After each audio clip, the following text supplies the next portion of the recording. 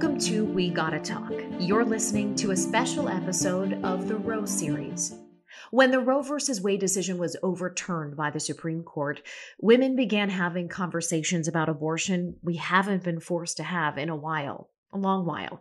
Maybe we hadn't had occasion to think about this heavy topic, or maybe we had and just decided to keep our thoughts to ourselves because, let's be honest, it doesn't get any more contentious than this when it comes to hot-button topics.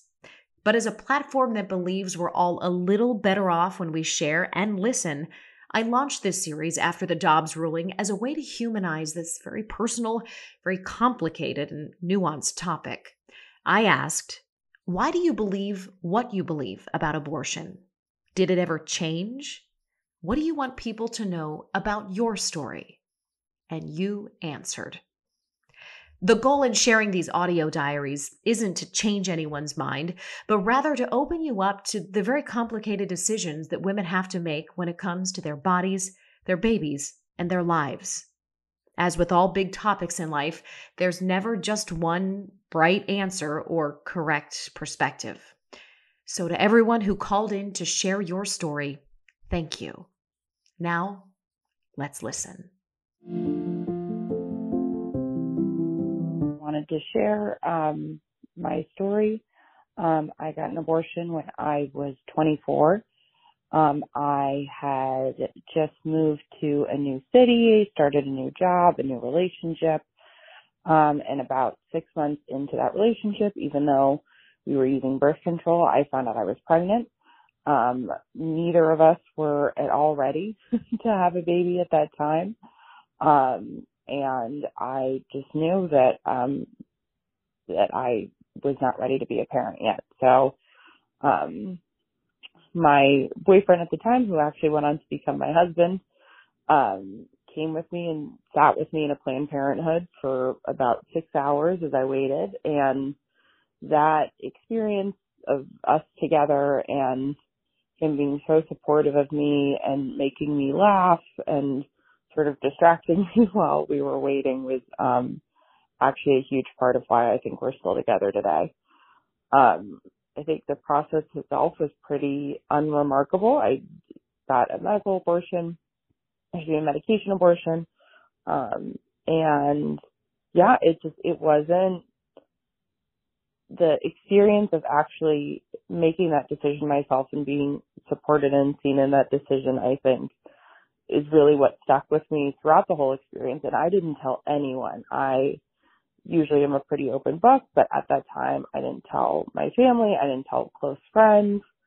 And it was just something between the two of us that it was this incredible experience that we had shared because I felt so supported and so in control of my own future. And from there, we did stay together. We both did advance in our careers. We moved in together. We got married. And just this last year, we had a baby of our own together. And I think with all of the news that has been coming out, it's just been so heartbreaking to think that the choice that I was able to make and what I've been able to go on and do with my life, which was become a parent on the timeline that I wanted to become a parent, the fact that that is not going to be available to all folks is just heartbreaking. So thank you for opening this, and I hope my story and other stories are helpful for people. Thank you.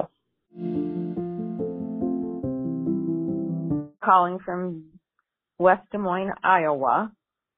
My daughter just sent me this link about the Chamber of Mothers, and she's encouraged me to tell my story, which she just heard last Saturday.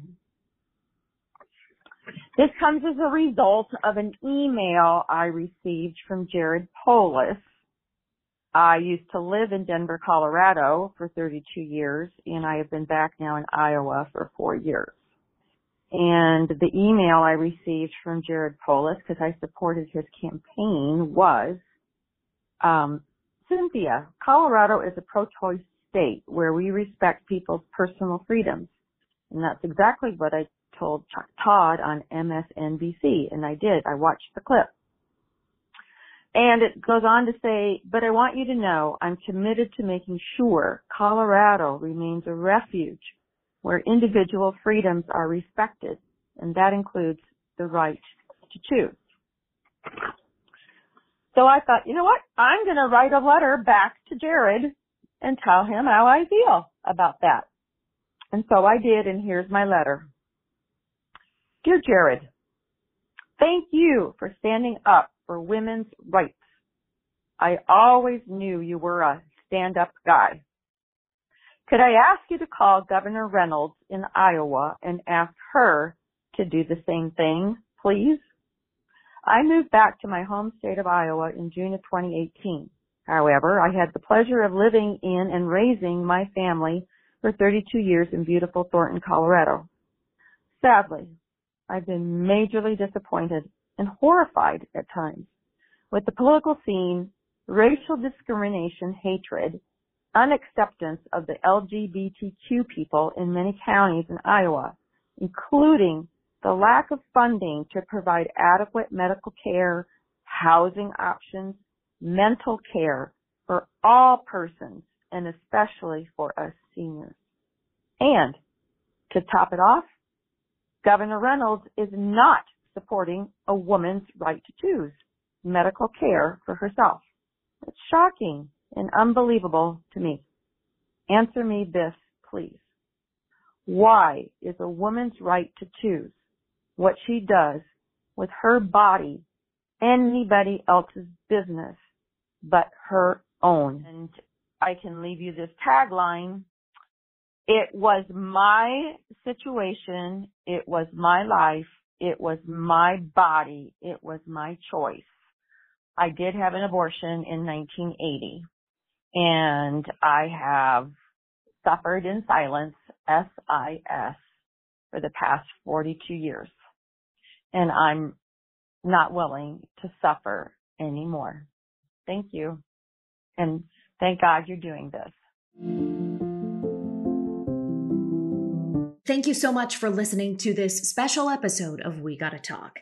If you'd like to share your story, we would love to hear it. You can call the hotline at 407-494-0350. That's 407-494-0350.